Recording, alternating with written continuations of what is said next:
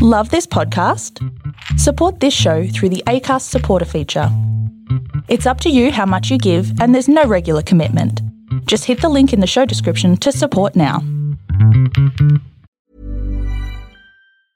I'm Sandra, and I'm just the professional your small business was looking for. But you didn't hire me because you didn't use LinkedIn Jobs. LinkedIn has professionals you can't find anywhere else, including those who aren't actively looking for a new job, but might be open to the perfect role, like me. In a given month, over 70% of LinkedIn users don't visit other leading job sites. So if you're not looking on LinkedIn, you'll miss out on great candidates like Sandra. Start hiring professionals like a professional. Post your free job on linkedin.com/people today.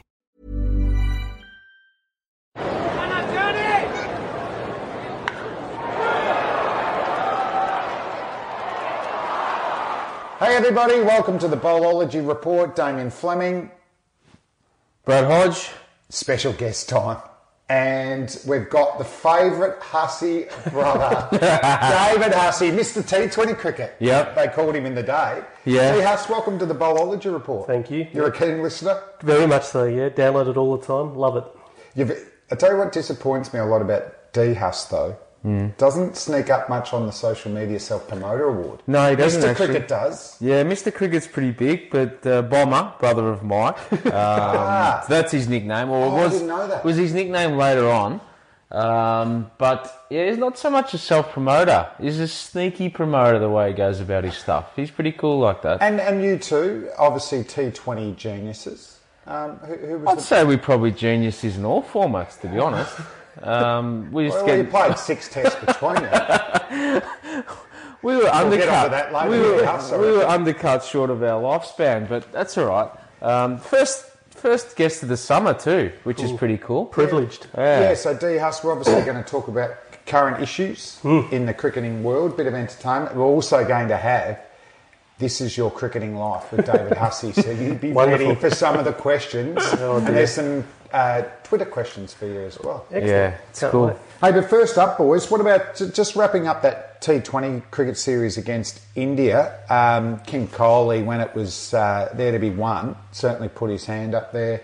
We were talking about last week, D Huss, there's almost no away game now for the Indians, wasn't it? The Aussie boys are getting booed. But just wrapping up the actual series, firstly, you know, how good Kohli is and how big his impact will be in the Test series. Yeah, he's phenomenal, isn't he? He leads from the front. His record chasing is incredible, and just the game really never got far ahead of himself. You know, he always kept it in check, and just to finish off the last or the penultimate over, just to 6 off the last over, too easy. Yep, perfect calculation, and he played good cricket shots. That's what I like about him. Hey, do you reckon India would be, you know, Shikhar Dhawan, who's in great form, will the Indian selectors be half thinking, oh, why didn't we keep him for the Test series? Is he actually in the Test squad? No. He's not. No. They might whack him back in there. The form that he showed was incredible.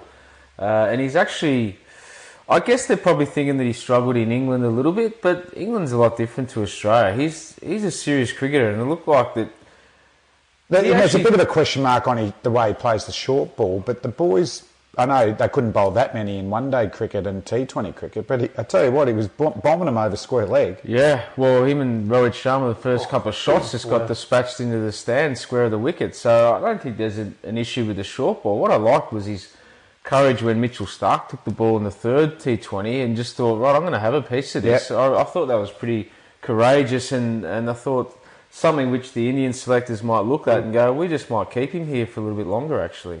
Now, what about the Australian, mainly the batting lineup, Huss? You know, not quite. We've got a 50-over World Cup over in England, but a lot of the T20 boys are in the running. You know, what did you like at a batting unit, and has there been any questions answered going forward that most of these guys will be in the top 6? No, I didn't like too much, if I'm brutally honest. I don't think they've settled on their best squad. I don't think they know where to back Chris Lynn. I don't think they know which is the best opening combination. I think their good players aren't making runs. I think we move far too much around the crease in order to get a stable base. You have to be nice and still.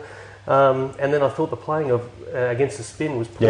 Yeah. It's a lost art of hitting it down the ground for ones and twos, and then once you get yourself in, then you can hit over the top. But we seem to go hit or miss, go for sixes or nuns. It's it's a fine line, and I'd like us to focus this thing down. Well, they got a bit of criticism from us ex-players, and Usman Khawaja questioned the ex-players, saying that they practice a lot of these innovative shots. But probably my question for Usman is, no, we love innovation, but we want the execution to be better. Oh, and the For basics someone like as well. Ben McDermott, who got a good 30, but the other two innings, he must have tried 4 or 5 sweeps and missed them all.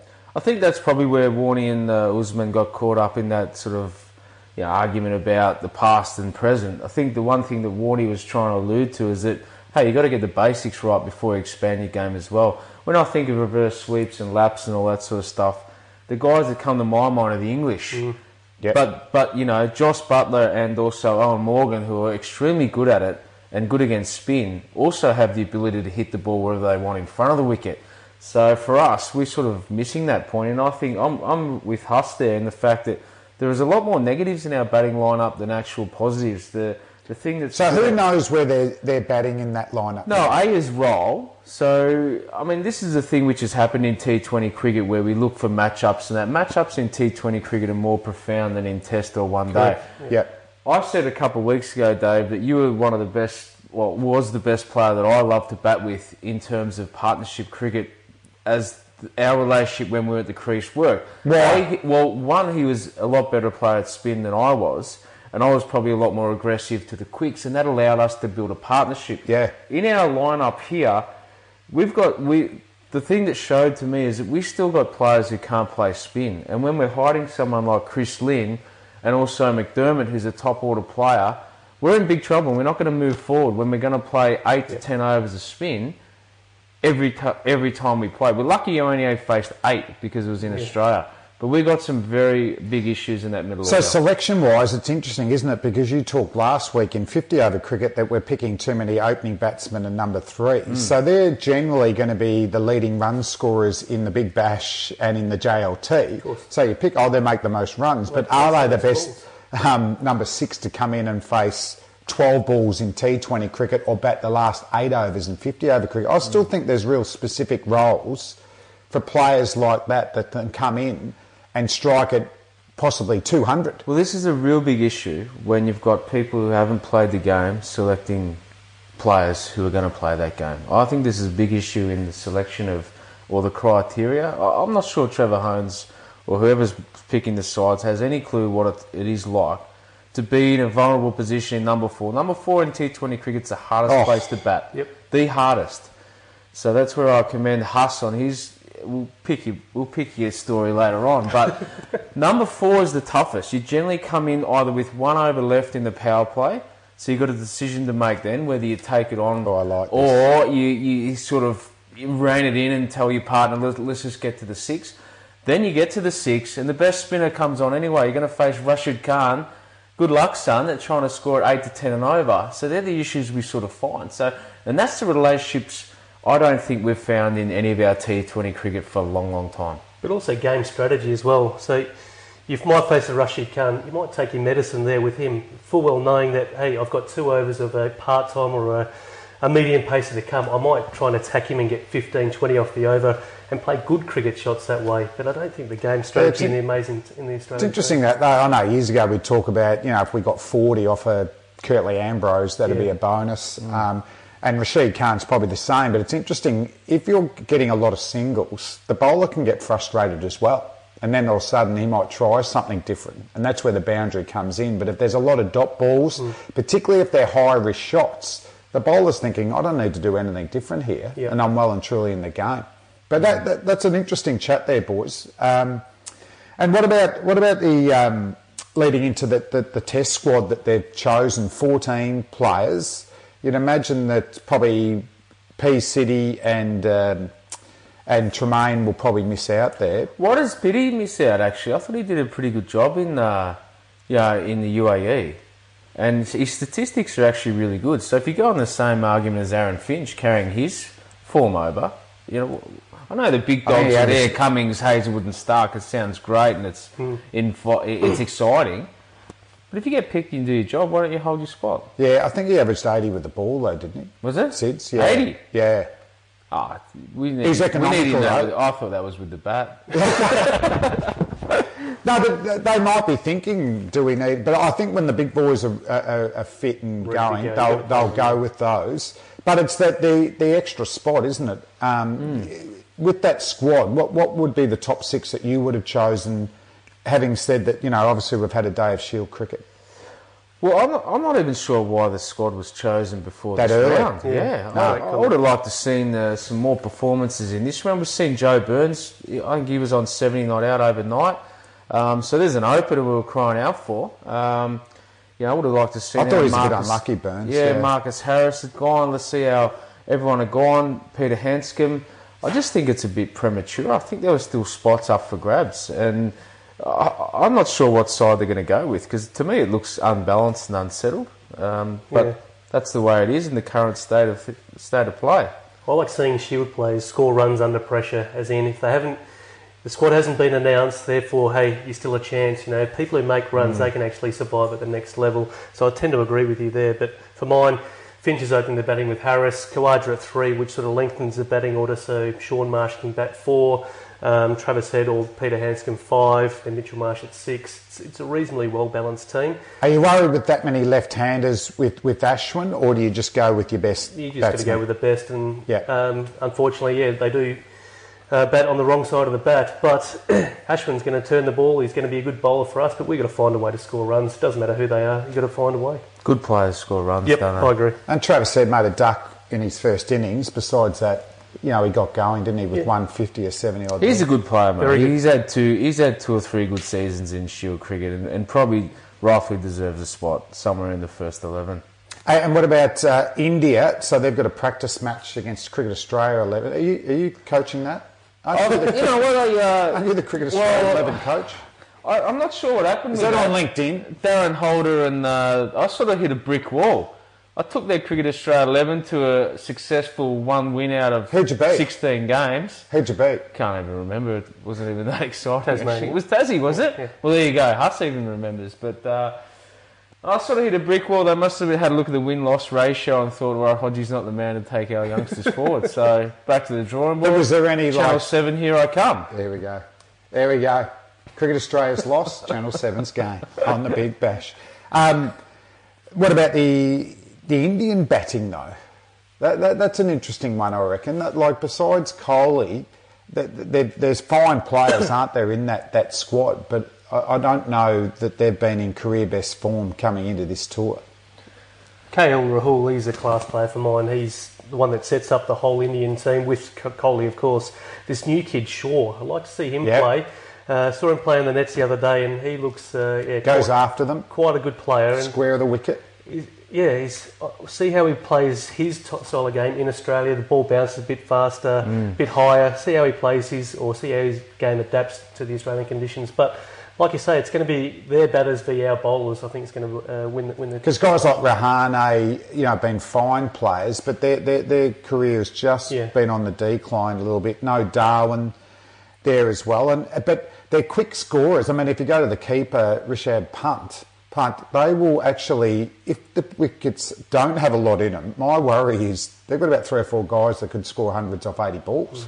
Well, they will be flat, won't they? There'll be a direction from most of the administrators to make sure that the game goes for 5 days. He knows everything. I know that. They want the TV rights, they want the publicity, so there'll be a direction for sure to make sure that these games go to the last one. How much will they miss the all-rounder? Oh, Hardik Pandya, what a player he is. We know how important an all-rounder is, someone like Andrew Flintoff and that can just complement... Stokes. Yeah, Ben Stokes. It just complements your team, gives you an X-factor, a little bit of a rest for your quicks as well. That's why we need to see a little bit more out of Mitchell Marsh with his bowling, Correct. So that's the issue that we have. We pick the all-rounder and never make him an all-rounder. He's a batter.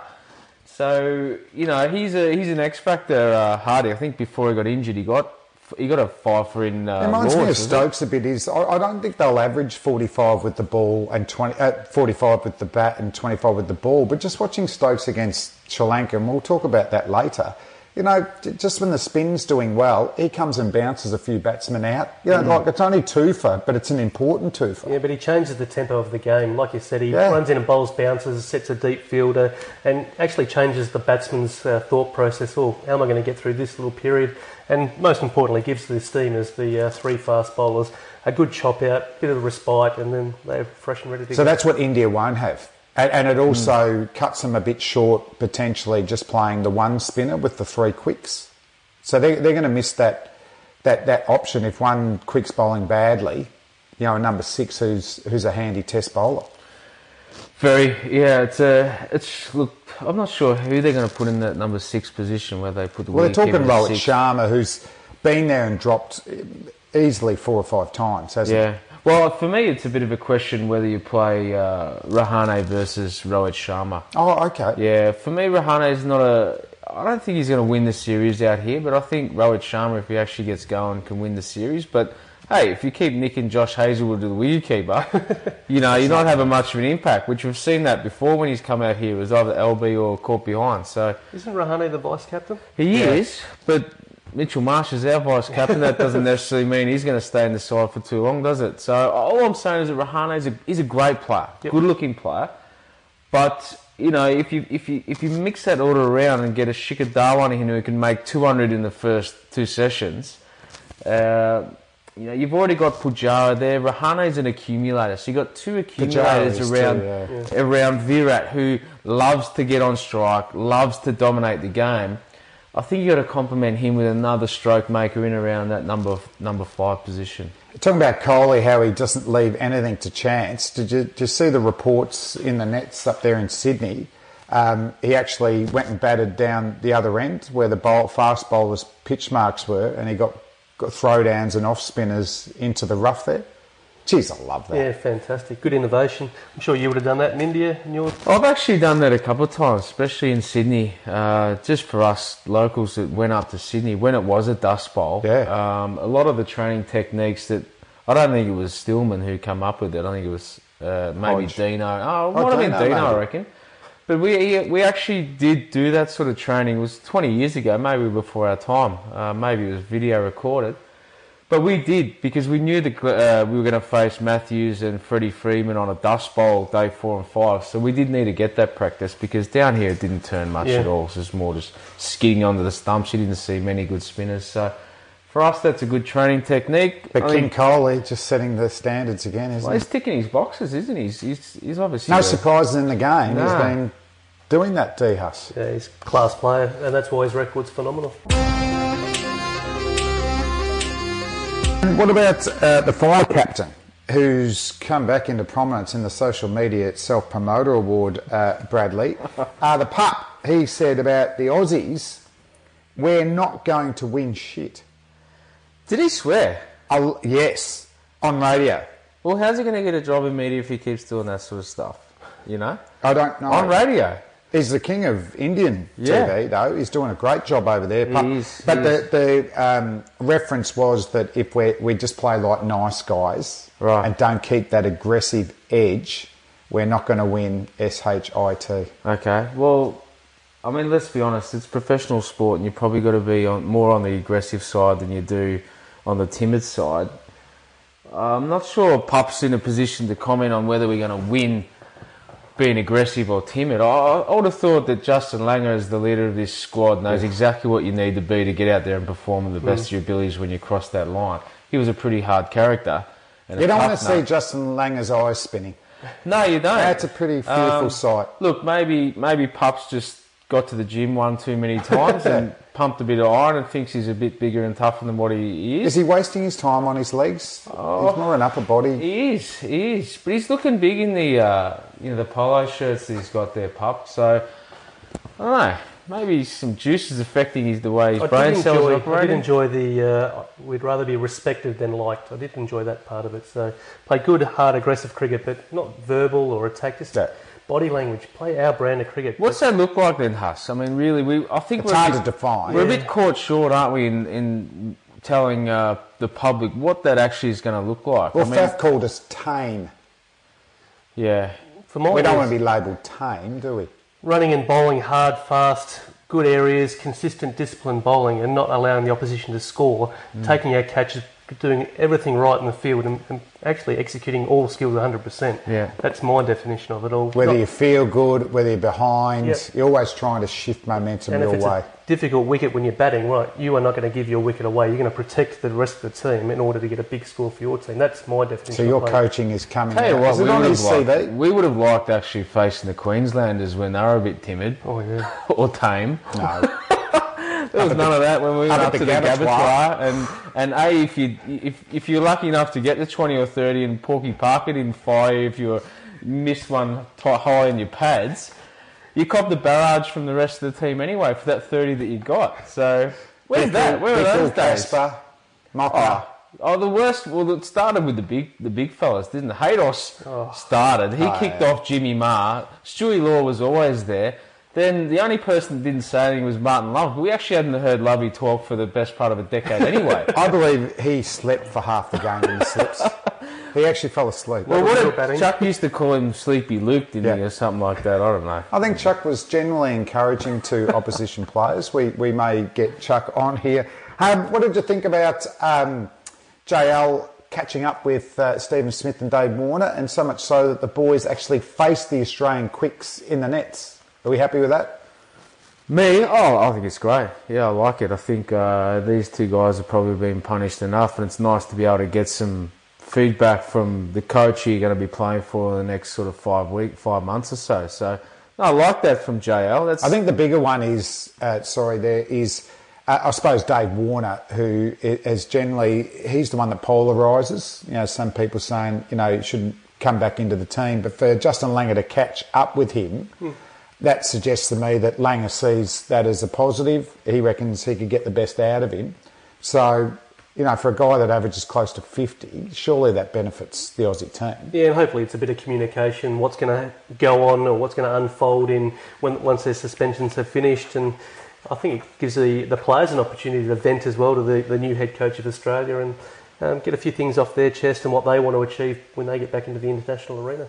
Hodge, you're you're coaching the Victorian cricket team, and Finch gets named as opening batsman, or potentially for Australia. Yep. Do you bat him at 3 or open him up? Yeah, look, I was talking to Dirk Nanners about this yesterday while doing our Channel 7 stuff for my only form of employment, which was pretty cool. And someone who has a pretty good opinion on this was Simon Kadich, actually. He's always got strong opinions on cricket and stuff, and he was of the agreement in terms of backing Andrew McDonald in saying that, I think Finch should bat wherever the coach of Victoria wants him. That's what's progressed him to play Test cricket. We know, I've seen both sides of it. I can understand both sides of it, that, to try and complement Australian cricket, Finch probably needed to open this game. But with the one that put it over the line for me, with a potential opening partner. Yeah, but he doesn't actually even know if he's open the batting or not. The public doesn't even know. Maybe Andrew McDonald does. But I'll tell you this, the relationships have been scarred over the last year and a half between States and Cricket Australia. From the playing groups to the rest of it, you probably know a bit more Huss, but this is what I know. Well, we don't want this. We want don't. trust. Well, it was one team, but it wasn't one team. It was a fractured team. Yeah. And I guess Justin's trying to put that back together. But it takes time. And the new role from Paddy Howard, you'd think would have to have a big say. So I'll say it from Andrew McDonald's point of view. Andrew McDonald, we discussed this, and he said, look, what they choose to do with their team that's their choice. My team, for the last 2 or 3 years, Finchie's been batting at 4 and 5. And he's developed into a good player, batting at 4 and 5. If he had to open for those 2 years, he probably would have averaged 15 and he's out of the team. But we had 2 good openers and he had the luxury of finding a spot there. And then he finally gets picked for Australia. They've picked the side. What they choose to do with it, it's their call. Did they communicate with Andrew McDonald before they picked the team? Probably not. But the point is, if Finchie was going to open the UAE, then he should have opened last season for Victoria. Is that correct? Correct. If they had him opening the batting, then he should have opened last year. They didn't know what was going to happen in South Africa. Warner be opening, and I'd suggest that Finch wouldn't have been on that tour. I think Finch got picked to play Test cricket because he had a successful county season. That's And where was he batting in that period? middle order. 4 and 5. Okay. So he's put together Should a really we put good our resume. state teams into the county system? Well, I think it's a catch-22. Yes, you probably... Well, they found a sort of a middle ground, isn't it? Batting 3. Well, maybe Because you we've can bat seen, down there. David Boone used to bat 3 for Tassie Open for Australia. Justin Langer, Simon Kadich. Yeah. Well, maybe you can bat there at number 3 in the test match. Maybe that's what Langer said, batting the 3 and we can bat him there. I'm not sure. No one seems to know how this test side's going to pan out and what it's going to look like. Word on the streets, Finch is going to open. And that's probably why they instructed him to open. Because as you said last week, there's a case for him to bat in the middle order too. Yeah. But Finchy actually said to Ronnie, mate, you bat me wherever I want. Yeah. That was a great response. I'll do whatever the team needs. Yeah. If you want me to bat there, I'll bat there. No problem. Yeah, So he's in a pretty comfortable headspace with what's in front of him down the track. And we don't want to date this podcast too much, but Huss, what did you make of day one Shield? Not many guys put their hand up, but one was Peter Hanscom. I mean, Finch did well, even though he was a green seamer, and to get 50, I don't think he'll be playing on a pitch in Adelaide they'll be doing as much of that. So that's a good sign for Finch. But Hanscom, he certainly just keeps pushing pressure up there to play. Yeah, it's good. And apparently, from all reports, he played very well. The 80 runs, which is pretty much half the first innings of the Victorian team. So, from all reports, he played very well. Technique was nice and tight. He had a good defence, let the ball go well. So, I think his game's in good order at the moment too. But what I liked about it is he had a good partnership with Finch. So maybe that dynamic actually will help the Australian team. Maybe not in the first test if Pete doesn't get selected, but maybe in the next test after that. And what about... Sorry, you're going to say something? No, I was just saying it's good news. But you were talking about the difference between batting at the Gabba, a green seaman, and India, playing India and Adelaide. There's a big difference as well between Feldman, Nessa and Steketee to Bumrah, Bhuvaneshwar Kumar and Ishant Sharma as well. So, that's a big step up. That's why it's called Test cricket. Whether it's green or not, it's a step up. See, this is why we've got him on here. Calls it how he sees it or sees it as he calls it. One guy who I believe was close to making his Test match debut a few years ago, and they went with Nick Maddinson, Kurt Patterson, who scored 100 on debut as a teenager and has been reasonably consistent without scoring hundreds. So he got 100 yesterday and not a big total there. So just good to see another state batsman. Just it hasn't been mentioned in reports there, but he's 25. He's played for a long time now. I'm not saying put him in this summer though, but punch out a massive year. Punch out 1,000 runs. I'm loving that. With hundreds. What's his record? He averages about 40 or 38 for New South Wales. He, like Damien said, that's good enough for a game this stage. He should be captain. Yeah, he should be captain. Yeah, but he has a great work ethic. And just put this on the record. People who don't work hard in Shield cricket, you don't go anywhere. Everybody works exceptionally hard or you don't go anywhere. But Curtis... There you go, kids. Yeah, there you go, kids. But Curtis, I like how he's batting. Number 3, he's a very consistent performer, so maybe we've got a future number 3 in the next 2 or 3 years. And what about the quicks? I mean, Jai Richardson just gets 8 for, bowling very, very fast, and the Wacker have got some really good young quicks there, haven't they? Like Green and Kelly, and Moody didn't even get a game here.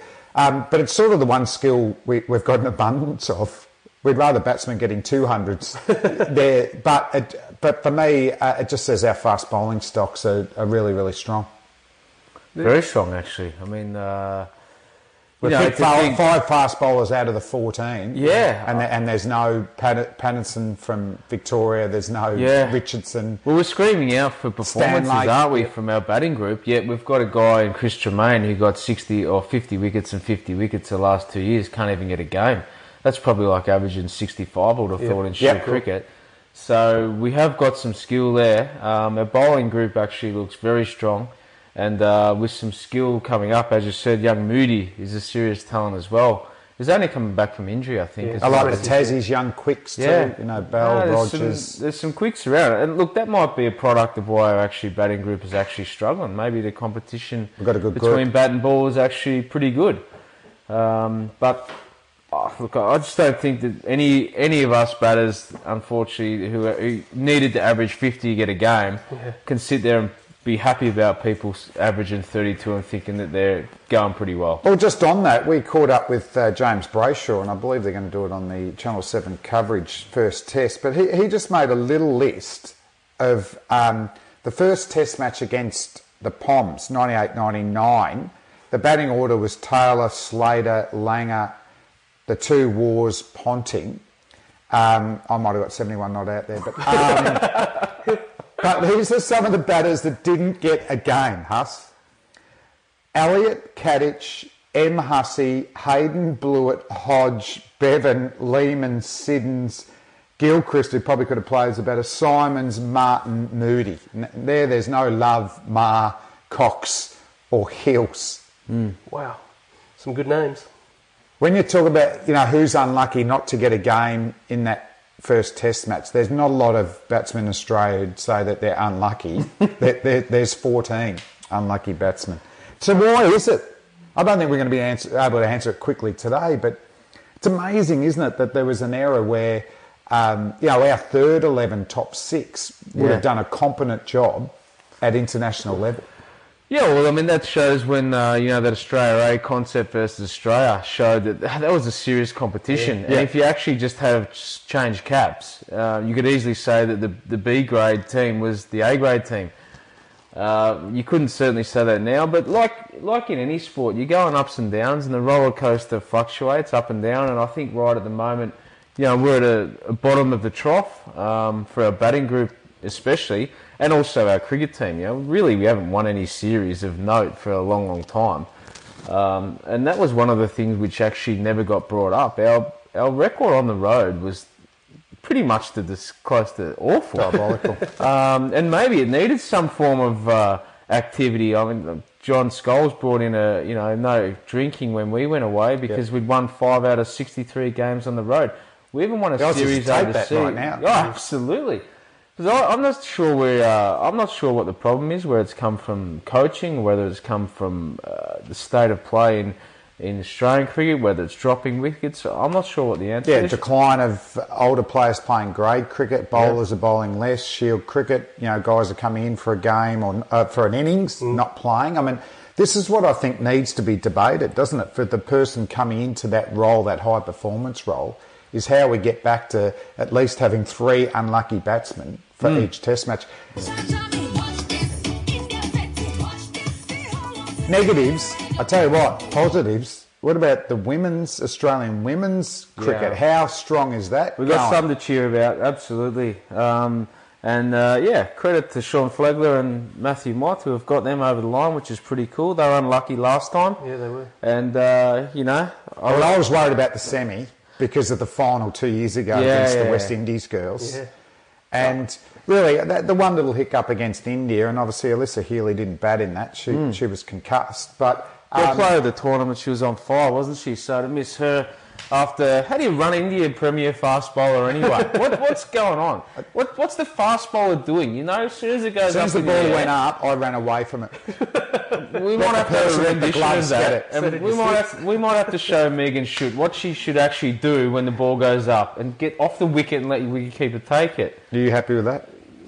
Playing in England, that's what I learned. County cricket, ball goes in the air, they yelled out pros, and you have to charge and take the catch. So Megan Schutt, keeper, got 4 hands. Let them take the catch. My first league game up in Lancashire League, we're playing Bacup. Their pro was Roger Harper. Bacup. And I walked out to bat, and he had 7 on the leg side.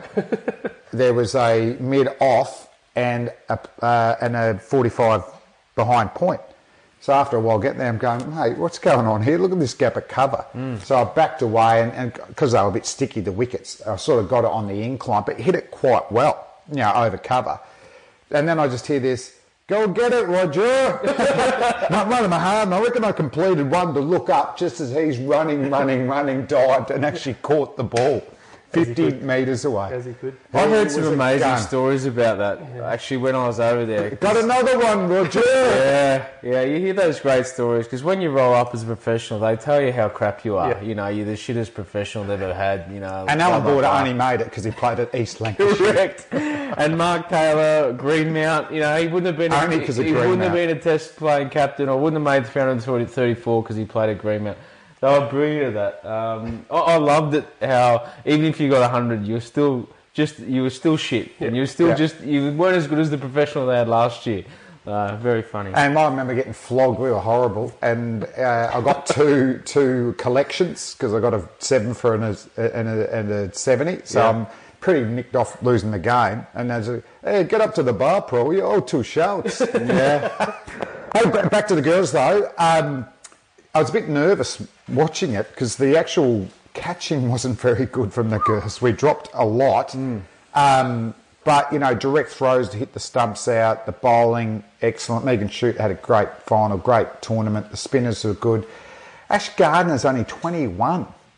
Yeah. Like, how good is she going to be? She'll dominate women's cricket for the next 15 years. She's really explosive. She's a star, absolute star. Yeah, well, I mean, look, the thing is, I think our women's program's been strong for a long period of time, and we're probably a step ahead of the other playing nations in where they're at in terms of, you know, access to the cricket centre and stuff like that. They'll catch up in the next 2 or 3 years, and you know, we'll see the Poms come pretty strong, which they are. New Zealanders have been competitive. The West Indies are the ones to look out for, good. like their men's team. Once they get out there and give it a clobber, anything can happen. But keep investing in the women's game. It's a huge growth area. Like you say, they've got good opportunity to use the COE up in Brisbane. And keep investing, stay one step ahead of the team, because at the moment they're the I don't know what you've been doing. I've been telling the Sophie to slog the shit out of it. I say, get out there, little girl. You whack it as hard and fast as you can. Don't worry about technique. You just belt the living shit out of the bowl fast and bowl slower balls as well. That's what you do there. But no, I just think it's fantastic. And whatever they're doing, you wouldn't be looking to change it too much. I wonder how they'll go this weekend. They're on this weekend. Yeah, they are. Yeah, so just before that, though, they're going to have a parade here in Melbourne tomorrow, Thursday. So Federation Square. So it's between 12 and 1. So if you're in Melbourne and you're listening to this, that's Thursday, November 29th. But yeah, the women's BBL starts at the Junction I wonder Oval if they'll look like. I wonder if any of them will look like KP and Freddie Flintoff outside of our parliament after the 2005 Ashes. It'd be pretty fun. Well, if you're listening, make sure you get your camera, send it in the photos here, and we'll give them a little mention next week, the girls. But they deserve. I know they've got to play this weekend because 8 teams over 2 days at the Junction, fantastic. But you need to let off a bit of steam, don't you, when you win a World Cup? Well, I texted Sean Foggy to wish him good luck and well done, and it was 5:30 in the morning over there, and apparently the girls were still flying about over there. So, you know, I think you got to... Let's just cancel the full weekend. Let's just put a barbecue on the Junction.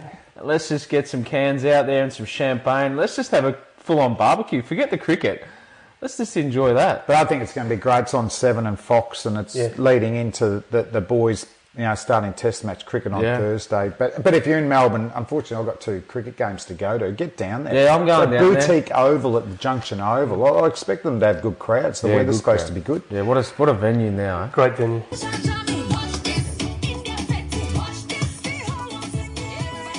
You know what time it is, Hodge? Time it is now for David Hussey. This is your cricketing life. Brilliant. I've got all my questions here. Dennis Silly's on the front here. First up, mate, first thing, can you take us back to memories of backyard cricket with Mr. Cricket, Mike Hussey? Weren't great, weren't happy memories. How older is he than you? He's 2 years older than me. And the only way I'd play is if I would win the toss and bat first, because I was never going to get him out. So the idea is, you can bat first, face a few balls, hopefully get in, bat for say 5-10 minutes, then all of a sudden he nicks me off, I bowl to him. For 5 hours. Oh, wow.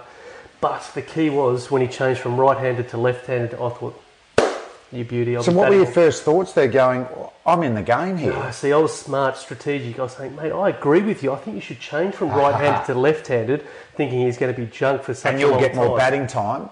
Unfortunately. Did he start well as the lefty? Yeah, he did. He was very, very focused, very dedicated, and his work ethic is phenomenal. So I look back at those days as, not fond memories, but they were a nice basis of how we became like good hard workers at our And is that why you reverted to off spin, to turn away from the left-handed Mr. Cricket? I reverted to off spin because I couldn't be bothered bowling fast bowling anymore. I couldn't get him out. Stress fracture. Stress fracture. Tape on the tennis ball just come off, so I couldn't be bothered putting the tape back on the tennis ball, so I thought I'll spin the ball away. Did you ever overstep the mark? Like, regularly? You know, like if the consistent stepping of no ball, so you could actually try and penetrate him without, basically cheating, trying to get him out. Regularly. Because we hear that from the Chappells. Cool. Yeah. Like all fast bowlers, you bowl over the line of the nets, don't you? Yeah. So I generally put both feet over the line, bowl bounces at him, and he'd love it.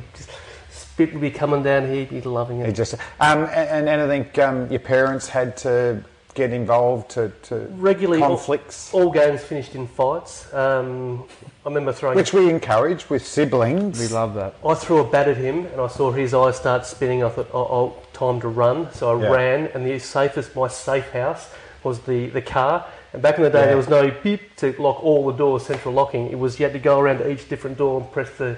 Is that the way you were so nimble in the field? Running away from petrified. Mr. Cricket and locking the door? I was petrified of the ball coming towards me in the field as well. So I think that was the good grounding I had. It's funny because I can't think of any two polar opposites of partners in batting together. Like I loved batting with you, and I hated batting with Mr. Cricket. I only do it a few times, but so just to explain it, me and Dave used to, we were at the crease a long time period together, and he was sort of very complimentary, like, oh, that's a good shot, just smack that, do that, and we did the same thing. Mr. Cricket, so I sort of thought the relationship was going to be the same. I'd walk up and I'd hit a cover drive and I'd go, oh, what do you think of that shot, Mr. Cricket? He goes, make sure you switch on to the next one, get into the next ball, concentrate, what are you doing? And I'm like, man, just enjoy the moment. That was a pretty good shot. And he goes, forget that shot, it's gone, it's past, forget it in the next moment. I'm like, man, just cool the shit down, buddy. Like, it's pretty cool. So this is like a psychologist? Yeah. And he goes, mate, why don't you focus on the next ball? And I just said, Mr. C, I've done this a few times. Just relax. Let's have some fun, brother. It's nervous. We're nervous enough as it is. Yeah. What a nightmare to bat with, let's be honest. Horrible. Making my debut for Australia in the 50 over comp, I walked out to bat with him. I thought, this is a nice touch, family members, brothers. I said, oh, what's happening out here? He goes, I'm not sure how I'm going to score a run. It's so hard out here. But you cannot give your wicket away because it's harder for the next person. It's like, I'm petrified as it is. I don't want to fail, a fear of failure. And then all of a sudden he just makes... So they're almost like Mr. Cricket batting cliches, aren't they? We've got to make sure we run well between the wickets. Let's rotate the strike. Yeah, don't get out because it'll be harder for the next one. Like that's just a batting cliche. And me and Huss were the complete opposite to him because, if he'd go, run fast, let's knock the singles... We'd just say, listen, I'll just pump it through the covers for 4 and we don't have to run. Don't have to run, I like it. Hey, D. Huss, this is your cricketing life. The move from Western Australia to Victoria, why? It wasn't for cricket, it was more for work. I had to get out of Perth. I was a uni graduate at the time and didn't really have a career in mind, so I thought bigger market. What did you study? What was your... I studied sports science, sports management and business. What's your one? What do you do at I'm masters in business sport management. So what can't you working do? Well, actually. Yeah, look at us go. We're on fire. Yeah. I'm unemployed. Yeah. And actively seeking employment is your LinkedIn thing. So what was your job? So I worked for a marketing company in Perth called Market Force, and I worked a couple of days a week while I was at uni, graduating, and then an opportunity from the Parang Cricket Club said, would you like to come over? I did not know that. And me being a forward thinker, I thought, without being too selfish, thought I could use Parang Cricket Club to move all my stuff over, find me a place to stay, play a bit of cricket. That's why you get a degree to do that sort of shifty stuff. Be a bit smart. Fortunately, work and me didn't really work out, so made a few runs and fortunate enough to play a lot of cricket for Victoria, so it worked out quite well. Which is a lot better than doing that shit that you're going to do anyway, let's be honest. You just went Michael Clark there. Yeah, I did. I've never heard him swear though. No, swearing's my only fault. Yeah, you are. You drop a few. I'll probably get the sack for it somewhere along the line. Hey. No, you won't, Bradley. I'll tell you what, I'll tear them grade cricketers apart, you watch. We'll get onto them later, competitors. D. Huss, what about, what did you notice about the Western Australian culture compared to the Victorian culture? Oh, Victorian culture. So I first rocked up to state training at the Vics, and I didn't know what to expect. And there was a few little clicks floating around, and then I got guinea pigged or cattle prodded into the nets. And I thought, who are these bowlers up the back? And they were all club bowlers, and one was Shane Harwood. Oh, yeah. Stickers. Wow, and I just expected a nice little, we're going to look after ourselves. He's got tats. He's got tats everywhere. I think his smoke was hanging out of his mouth as he's running into bowl. But being club players, I thought, we got this kinship that we can look after each other. No. So I walked out of that 20-minute net getting battered and bruised. And then the big fish came in, the Hodges, the Elliots for the likes. Yeah. And they got these nice, medium, gentle paces. We'll face the spinners. And I watched you guys belt them all over the thing. And then but once I left that net, I was thinking, wow, that's what you have to be. How you have to... That level. Yeah, that level to be a great of the game. So. Let's talk about Stickers Harbour for a second, because you know and I, we faced him a lot. He just tried to kill everyone. Yeah. It didn't matter whether he's your friend or not. He just wanted to kill you in the nets. It was horrible. He had to torture. get treated for bouncer-itis, didn't he? Well, the sort of senior you got, you could go up to Shippy and say, Ship, just tell him to number 3 net for me, please, because you saw Stickers was in number 1 or 2. I'll stay away from him and Mickey. I'll just go into the... So you know what I used to do, though? Chuck him a new ball and say, I don't reckon you can swing this away from me.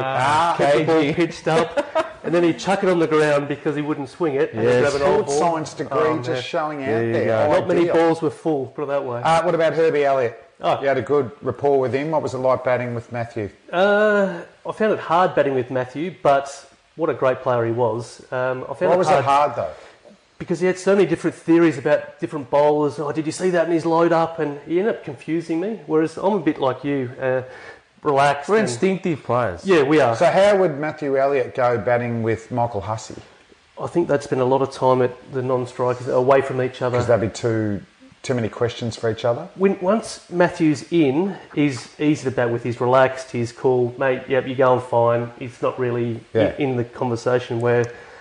batting with Hodge, for example, you'd say, mate, I'm battling with this bowler here. He said, don't worry, I've got him. Yeah. It'd be cool. I'll tell you what you were, Huss, is you were Matthew Elliott's bodyguard most times if he fancied having a beer at the pub. After about his second, he was an absolute nightmare. Yes. but good team by Mr. Absolutely, 100%. Hey, how important was your county stint? Very important. Does that push your level into that I can dominate attacks and... Because you averaged about 60 or 70 over there, didn't you? It was good. I didn't really know what to expect, but I sort of watched Hodge, my brother, Matthew Elliott, Matthew Hayden play all this county stuff, and I thought, it'd be a good opportunity to go over and play one stage. And fortunately, Damien Martin pulled out of playing for Notts. And then the coach rang and said, you've played 1 year of Shield cricket, would you like to come over for the whole season? I said, yeah, okay. And I think you made 300 the year before, and they were keen on getting you, but you had another year at Leicester. Yeah. Anyway, so good joint. So fortunately I fell on my feet there, and full well knowing that they were going to flick me after 1 year and get the great Bradley Hodge. Yeah. But it ended up working well because you got to face different bowlers, different conditions. They weren't great fast bowlers, but they could swing the ball, couldn't they? I thought it was amazing, and I think for development-wise, we often discuss that the more times you actually walk out to the middle and mark centre, you just grow as a player. I mean, if you look at our careers, Michael Klinger as well, Buck Rogers. Even the era before you guys. All that. From Alan Border onwards. So you just can't get, 60 to 70 knocks in a year. And over there you can. So it was pretty cool because if you missed out on Matthew Hayden really developing his sweep shot over there, so you can go over there to add to a skill and you got time to not only practice it but use it in games. Well, I remember playing against Ian Blackwell. Remember Ian Blackwell? Yeah. He was bowling Somerset, wasn't he? Somerset, yeah. Bowled over the wicket into this rough. And we were playing for a draw, and I had no idea what to do here. Like, I'm playing at the ball, missing it, nicking, falling short, bat pad. And I said to Darren Bicknell, he's a good friend of mine, I said, mate, what do I do here? I don't know what to do. He said, you'll figure it out, you're the overseas. It's like, sure enough, 2 balls later, nicked off the first slip, walked off, and the coach just gave it to me. You just pad up. Mickey Newell, was it? Mickey Newell, just pad up, just...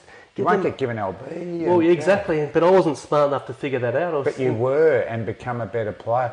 Hey, we went out to tweets to ask any questions to our special guest, David Hussey. Got one from a Luke Fletcher. Asked David about a broken nose when he was in Notts one year, night before a one-day game. It wasn't a night before. Wow. I organised my 30th birthday over there at the Great Walkabout Hotel in Nottingham. Yes, good joint. Invited the whole club and, we're having a good time.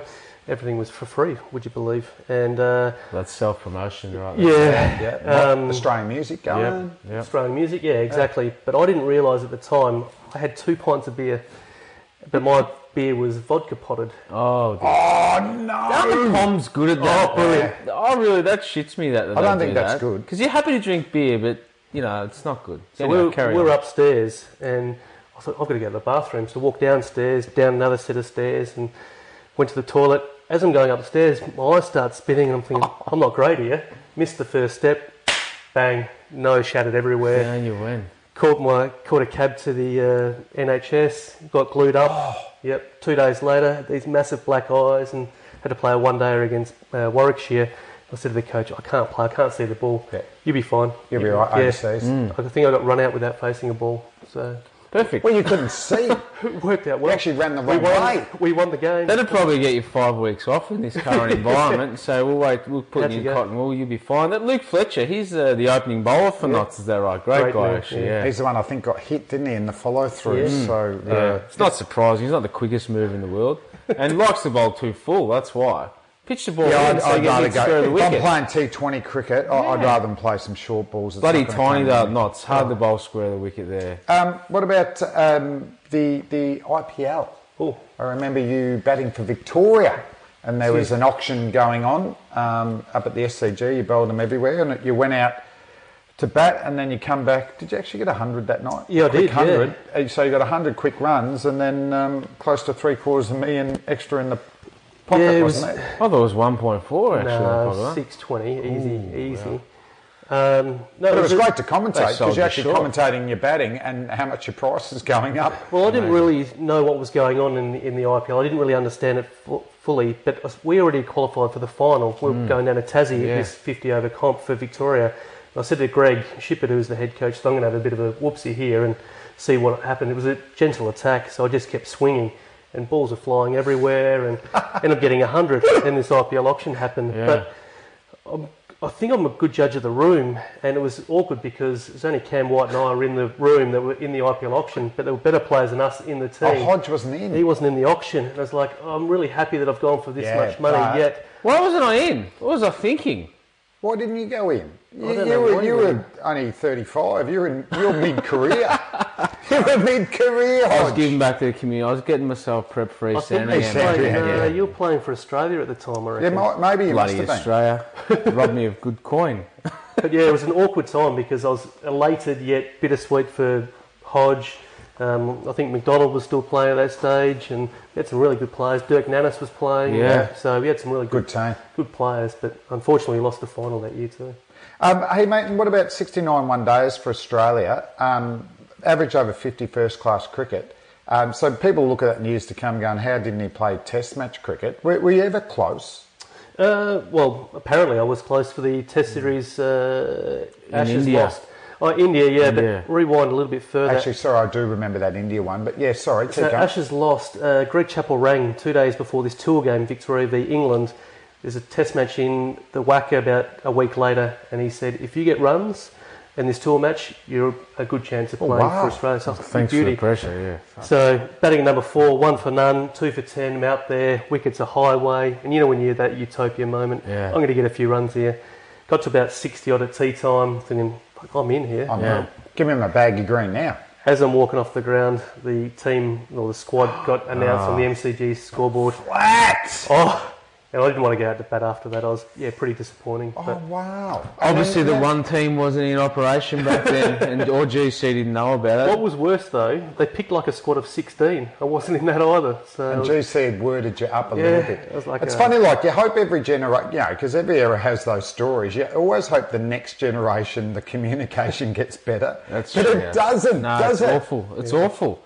So how do you improve that? I don't know. I like to think that it's going to happen now. If there's no better time, now's the Just time. be straight up. Yeah. And the thing I notice, and talking to modern day players as well, once you've played for Australia, even when you're like 34, 35 and haven't played for a few, there's still a 1% chance. You just think, if I get 800 runs this year, but just some simple playing conversations. And, Kadich was told by Andrew Hilditch, that'll be it, you won't play again. But he punches out, 1,500 runs and forces you to Yeah, he play was back. spot on the mark there, Digger Hilditch, wasn't he? Yeah, and then God, average help us, 50 as an opener after that. Hey, mate, and... Talk us through those 69 one-dayers. I mean, look, one of the things which I found your career there frustrating is the movement from position to position. Yep. And I thought you played your role pretty well in all conditions that you're after, but similar to us Victorians, or even though you were sort of like always the first one that was kicked out of the side. I'd find that frustrating as an onlooker and also a teammate, but...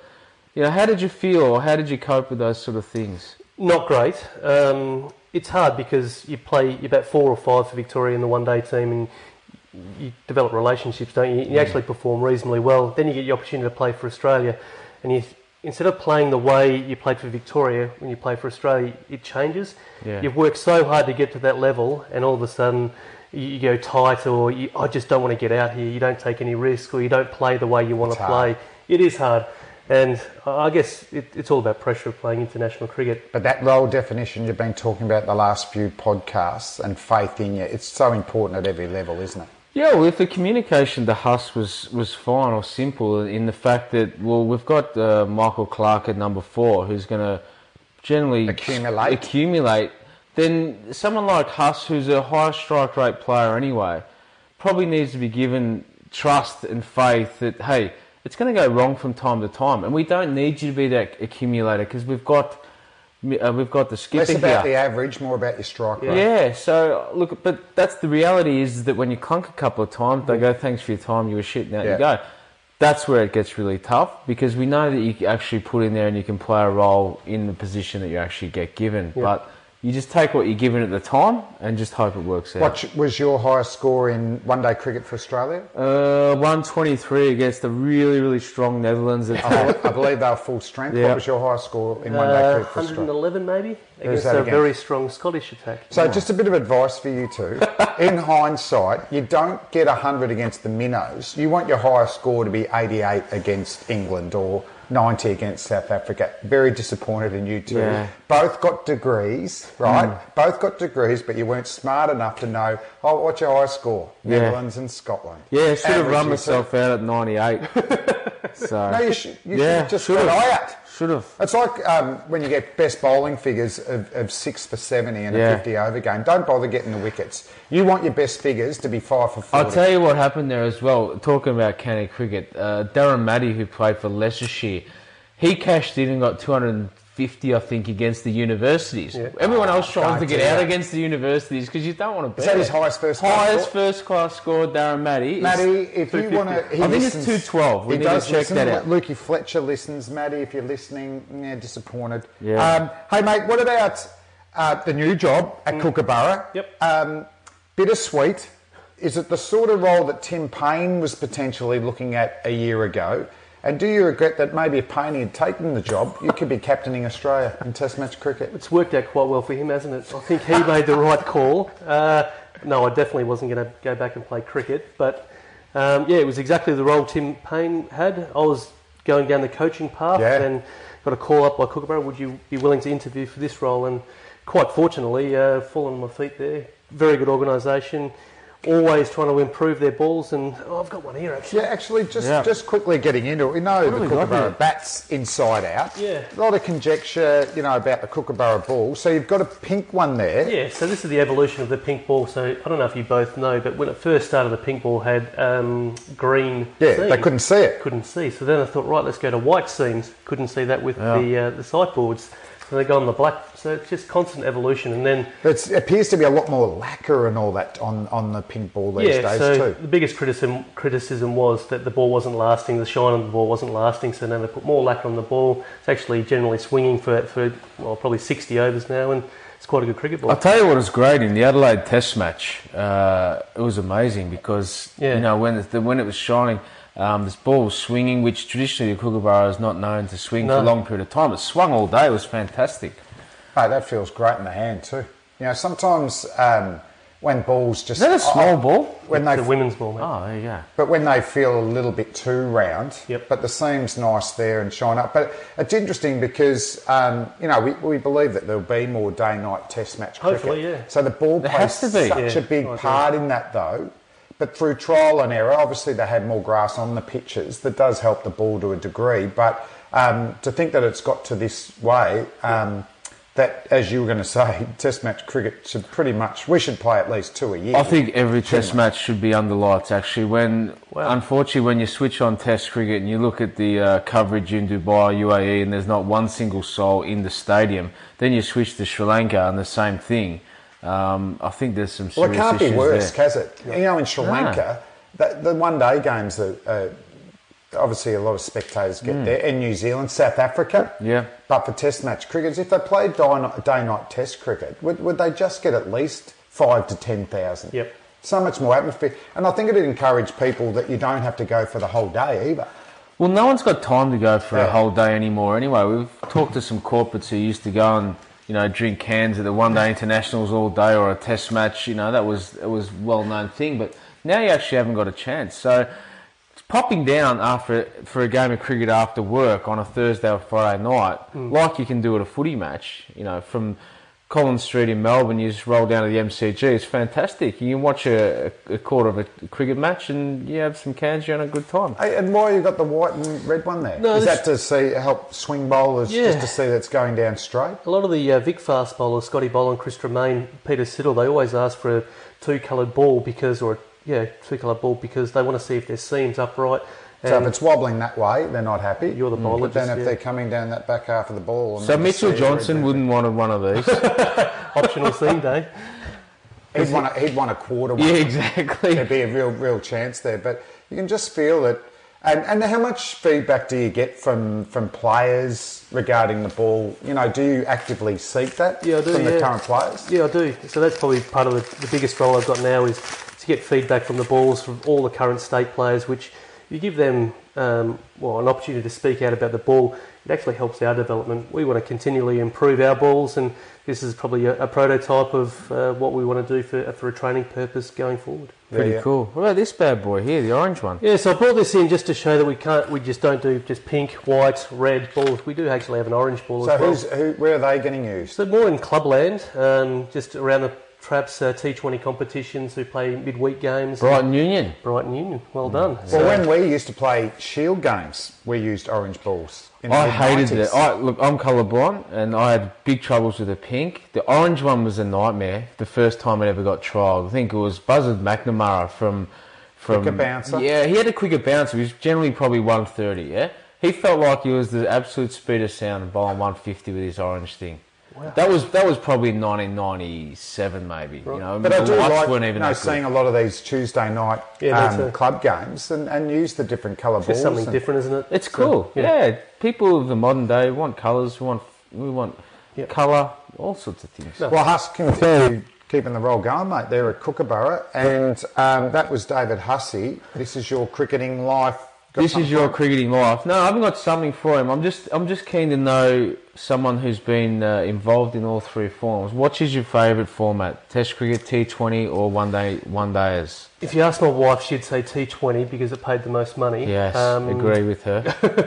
But I like Shield cricket the best because it was more about me v the bowler. The bowler had to get me out, sort of thing, and that was my utopia. Whereas T20 cricket, you're actually allowed to get out. You're playing for the team, you're allowed to get out. Whereas Shield cricket, they had to get you out. Yeah. Did you see a change? We've been talking about Shield cricket, from Shield cricket, the way it was played when you first started, to what it was like when you finished up? Did you see much drop in standard, or did you see the impact of maybe the fast bowlers, Australian ones, not playing as much? Or was it always the way? Oh, it's a good question. Well, I think when I first started, I was more in awe of the players I was playing with and against. So you went to bed early, no drinking until the end of the game. You're a bit of a nerd. And then, once you get through the grades and you start becoming that senior player, then you start thinking, right, it does get easier, sort of thing. But I remember when we were playing, I used to watch Hodge, Elliott play, Arnberger play, John Moss was a good player, yeah, Matthew Mott play. I just kept looking at these boys. You didn't watch Motty play, did you? Come on. Kept looking, what do they do differently? Should have to watch Motty play. What do they do differently that I could implement into my game to make me a better player? And you don't take it all on board, but you just pick out little golds. And well, that's David Hussey. This is your life, part 2. Just had a little bit extra there.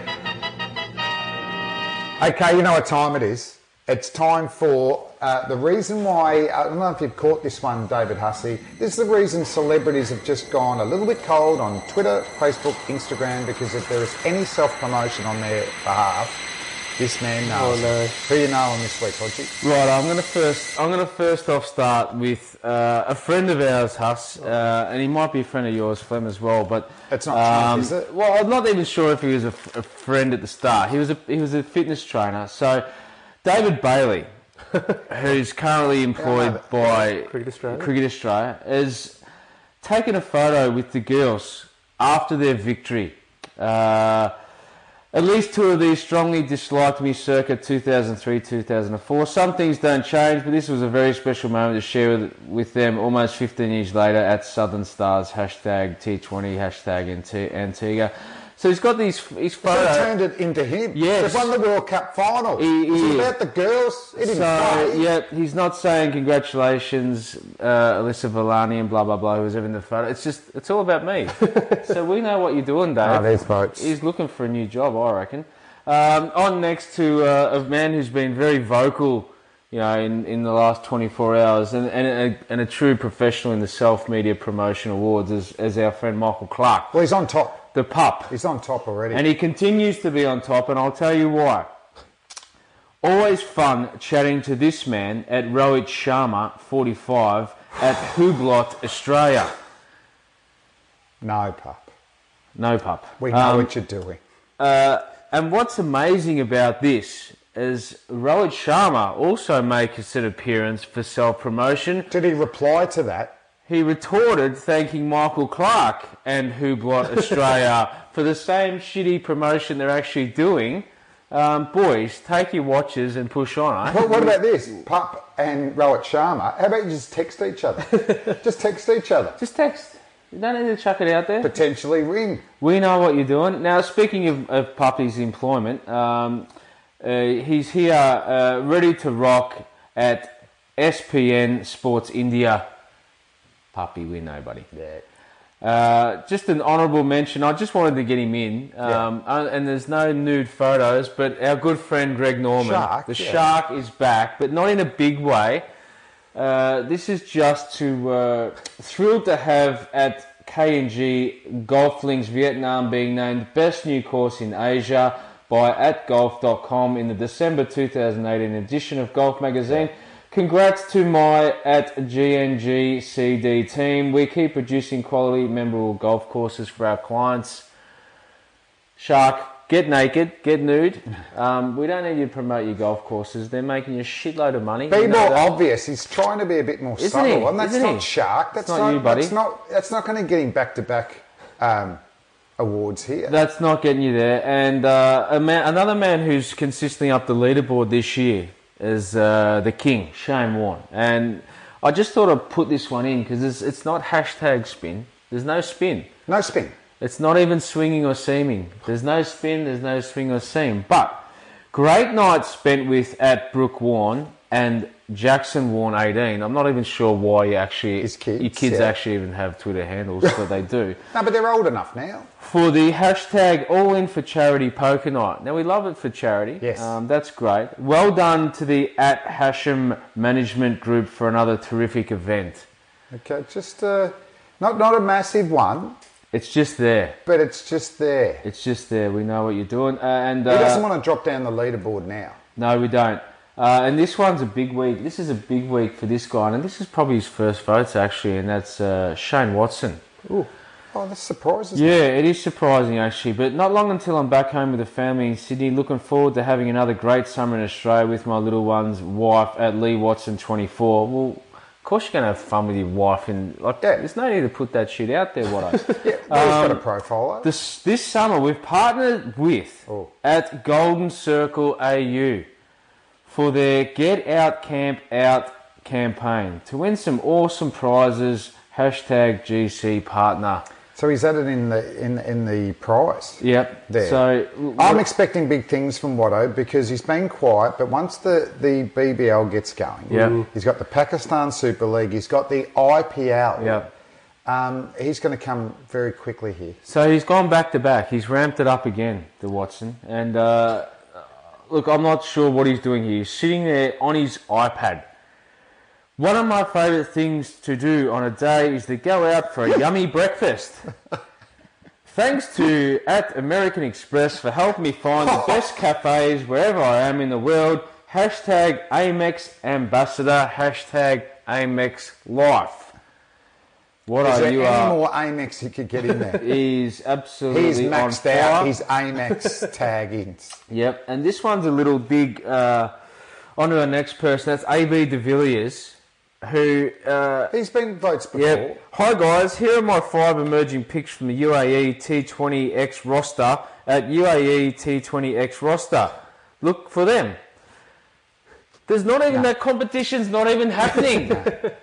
So, I mean, Huss said he must be getting paid for it outside. He must be getting his cash because that's the only way you do that shit. The only thing that could be worse is he still thinks it's going on. Yes, that's right, and it could possibly well be.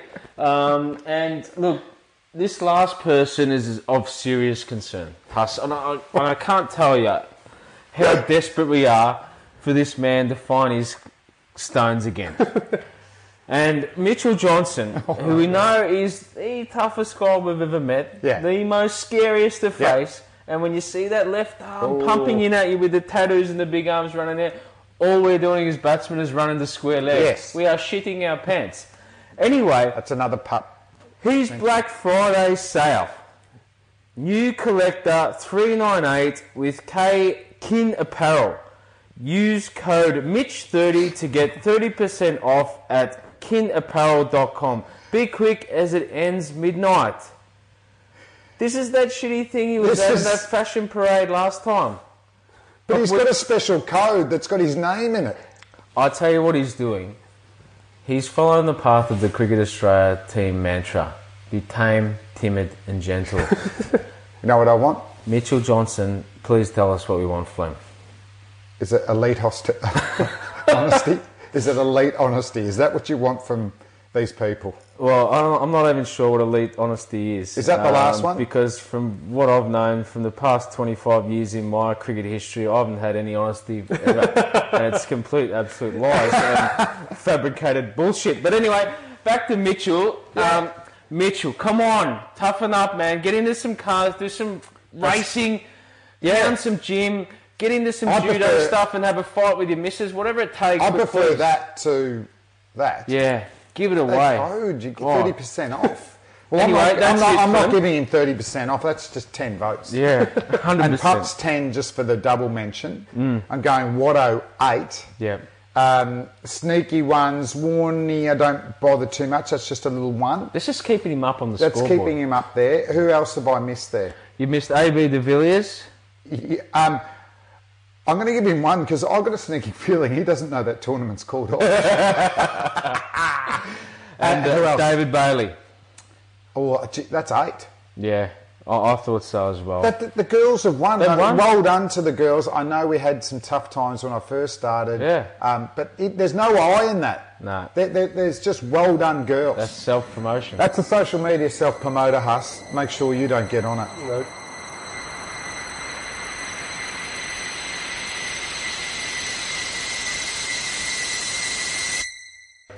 Hey boys, just a quick one. The retro book review is one of our ex-teammates or idols, Dean Jones' One Day Magic. Yep. And if there was one man at the time who could write the book on One Day Magic, we know it was Dino, wasn't he? 100%. We heard the story from Richo yesterday about Oakley sunglasses. So we were just talking about the legend himself, actually, and he equates the success of Oakley sunglasses to him taking a slips catch at the Wacker. He said Oakley were dead until he hung sideways and took this hanger. Accurate. Oh, he took a great catch. What's he wearing there? Oakley sunglasses. Yeah. And probably a one-day game. But as a player, this guy wrote the book, didn't he? As a one-day player, he dominated, averaged close to 50. And then, the one thing I loved about Dino, those little 1%ers went batting. No one ran better between the wickets than Dino. No one could actually count the balls of the over left and the chance to get a single. Yeah. But just in this one, he's got help from Simon O'Donnell and Rodney Marsh there. He talks about the different shots. So this is back in 1991. This is how innovative Dino was. He's gone, these are called the big shots. There are slight variations of the orthodox shots. But the lap, no one was talking about the lap in 1991. You know who was? Dino. The squirt. Do you know what the squirt is? Squirt's when you go to the toilet, isn't it? This is the version of the late cut. It's a good percentage shot because there's rarely slip fielders. So the squirt is the guide. It's a guide, isn't it? The guide. Not his guide says the squirt. Oh. The quick step. Run down the wicket. This is the unorthodox version of the cover drive. What? So they've got a strong leg side field and you move your feet and you just quick step it through the covers. He's talking absolute junk here, Dino. Well, you should have read this book and you would have... How many... I Played fell 100. asleep every time. The charge. The charge. Oh, So we know the charge. Yep, we like that. The hoik, cow hit or drop kick. Which one is it? I didn't know. No, they're all one- the same thing. Right. These are shots of my specialty because they are, to my strength, the onside. He hits them over cow corner. The reverse sweep, no one was talking about that. Besides Mike Gadding, no one's Maybe talking that's about where that. Usman got this from. Ooh. Maybe he read the Dean Jones one-day magic. Well, I thought, I want a piece of fan that. of the Bowlology report. Also, if you could just tweet us in the affirmative. And he goes, I tried the reverse sweep once. It was against New Zealand in the World Cup match at Indoor. Bob Simpson sent out some batting gloves with a message. If you ever play that shot again, you'll never play for Australia again. Good So communication. there's some good messages. But the one I wanted to focus on here, D. Huss, was... Chapter 3, if you're reading at home, go to chapter 3, page 17. That no ball, a run out. So Dino was batting against the West Indies in Guyana. He was run out off a no ball. He got to 3, and this is the, talking about high expense here, and this is why the sponsors are involved. The amount of money I put into this high tech. So he reached 3, there's Dino there. Courtney Walsh is bowling. So he bowls a ball, right? Dino tries to hit it through the leg side, bang, stuns. Oh, Jeff Dujon, we've lost Jeff Dujon there, right? So he's out.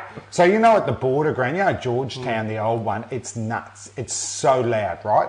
So he's hearing all the whistles and the cheers and all this sort of stuff, and he's waddling off. You know who's batting with him? AB. So he goes, hey, sorry, AB. AB's going nuts, going, it's a no ball, get back there, right? So he can't hear. This thing's, Captain Grumpy's grumpy because I've gone out. But AB's going, get back there. So from behind the wicket, who actually runs him out? It was here? Jeffrey back here.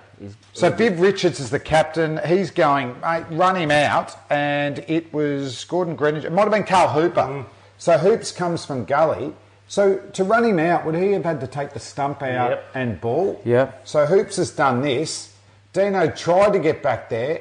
Then he walks off slow thinking, these guys will know the spirit of the game and get returned. Yeah. No, so Dino has to walk all the way. We might as well get him off there. And then he's back in the dressing rooms and the media liaison is Paddy Keane, who works at the AFL now.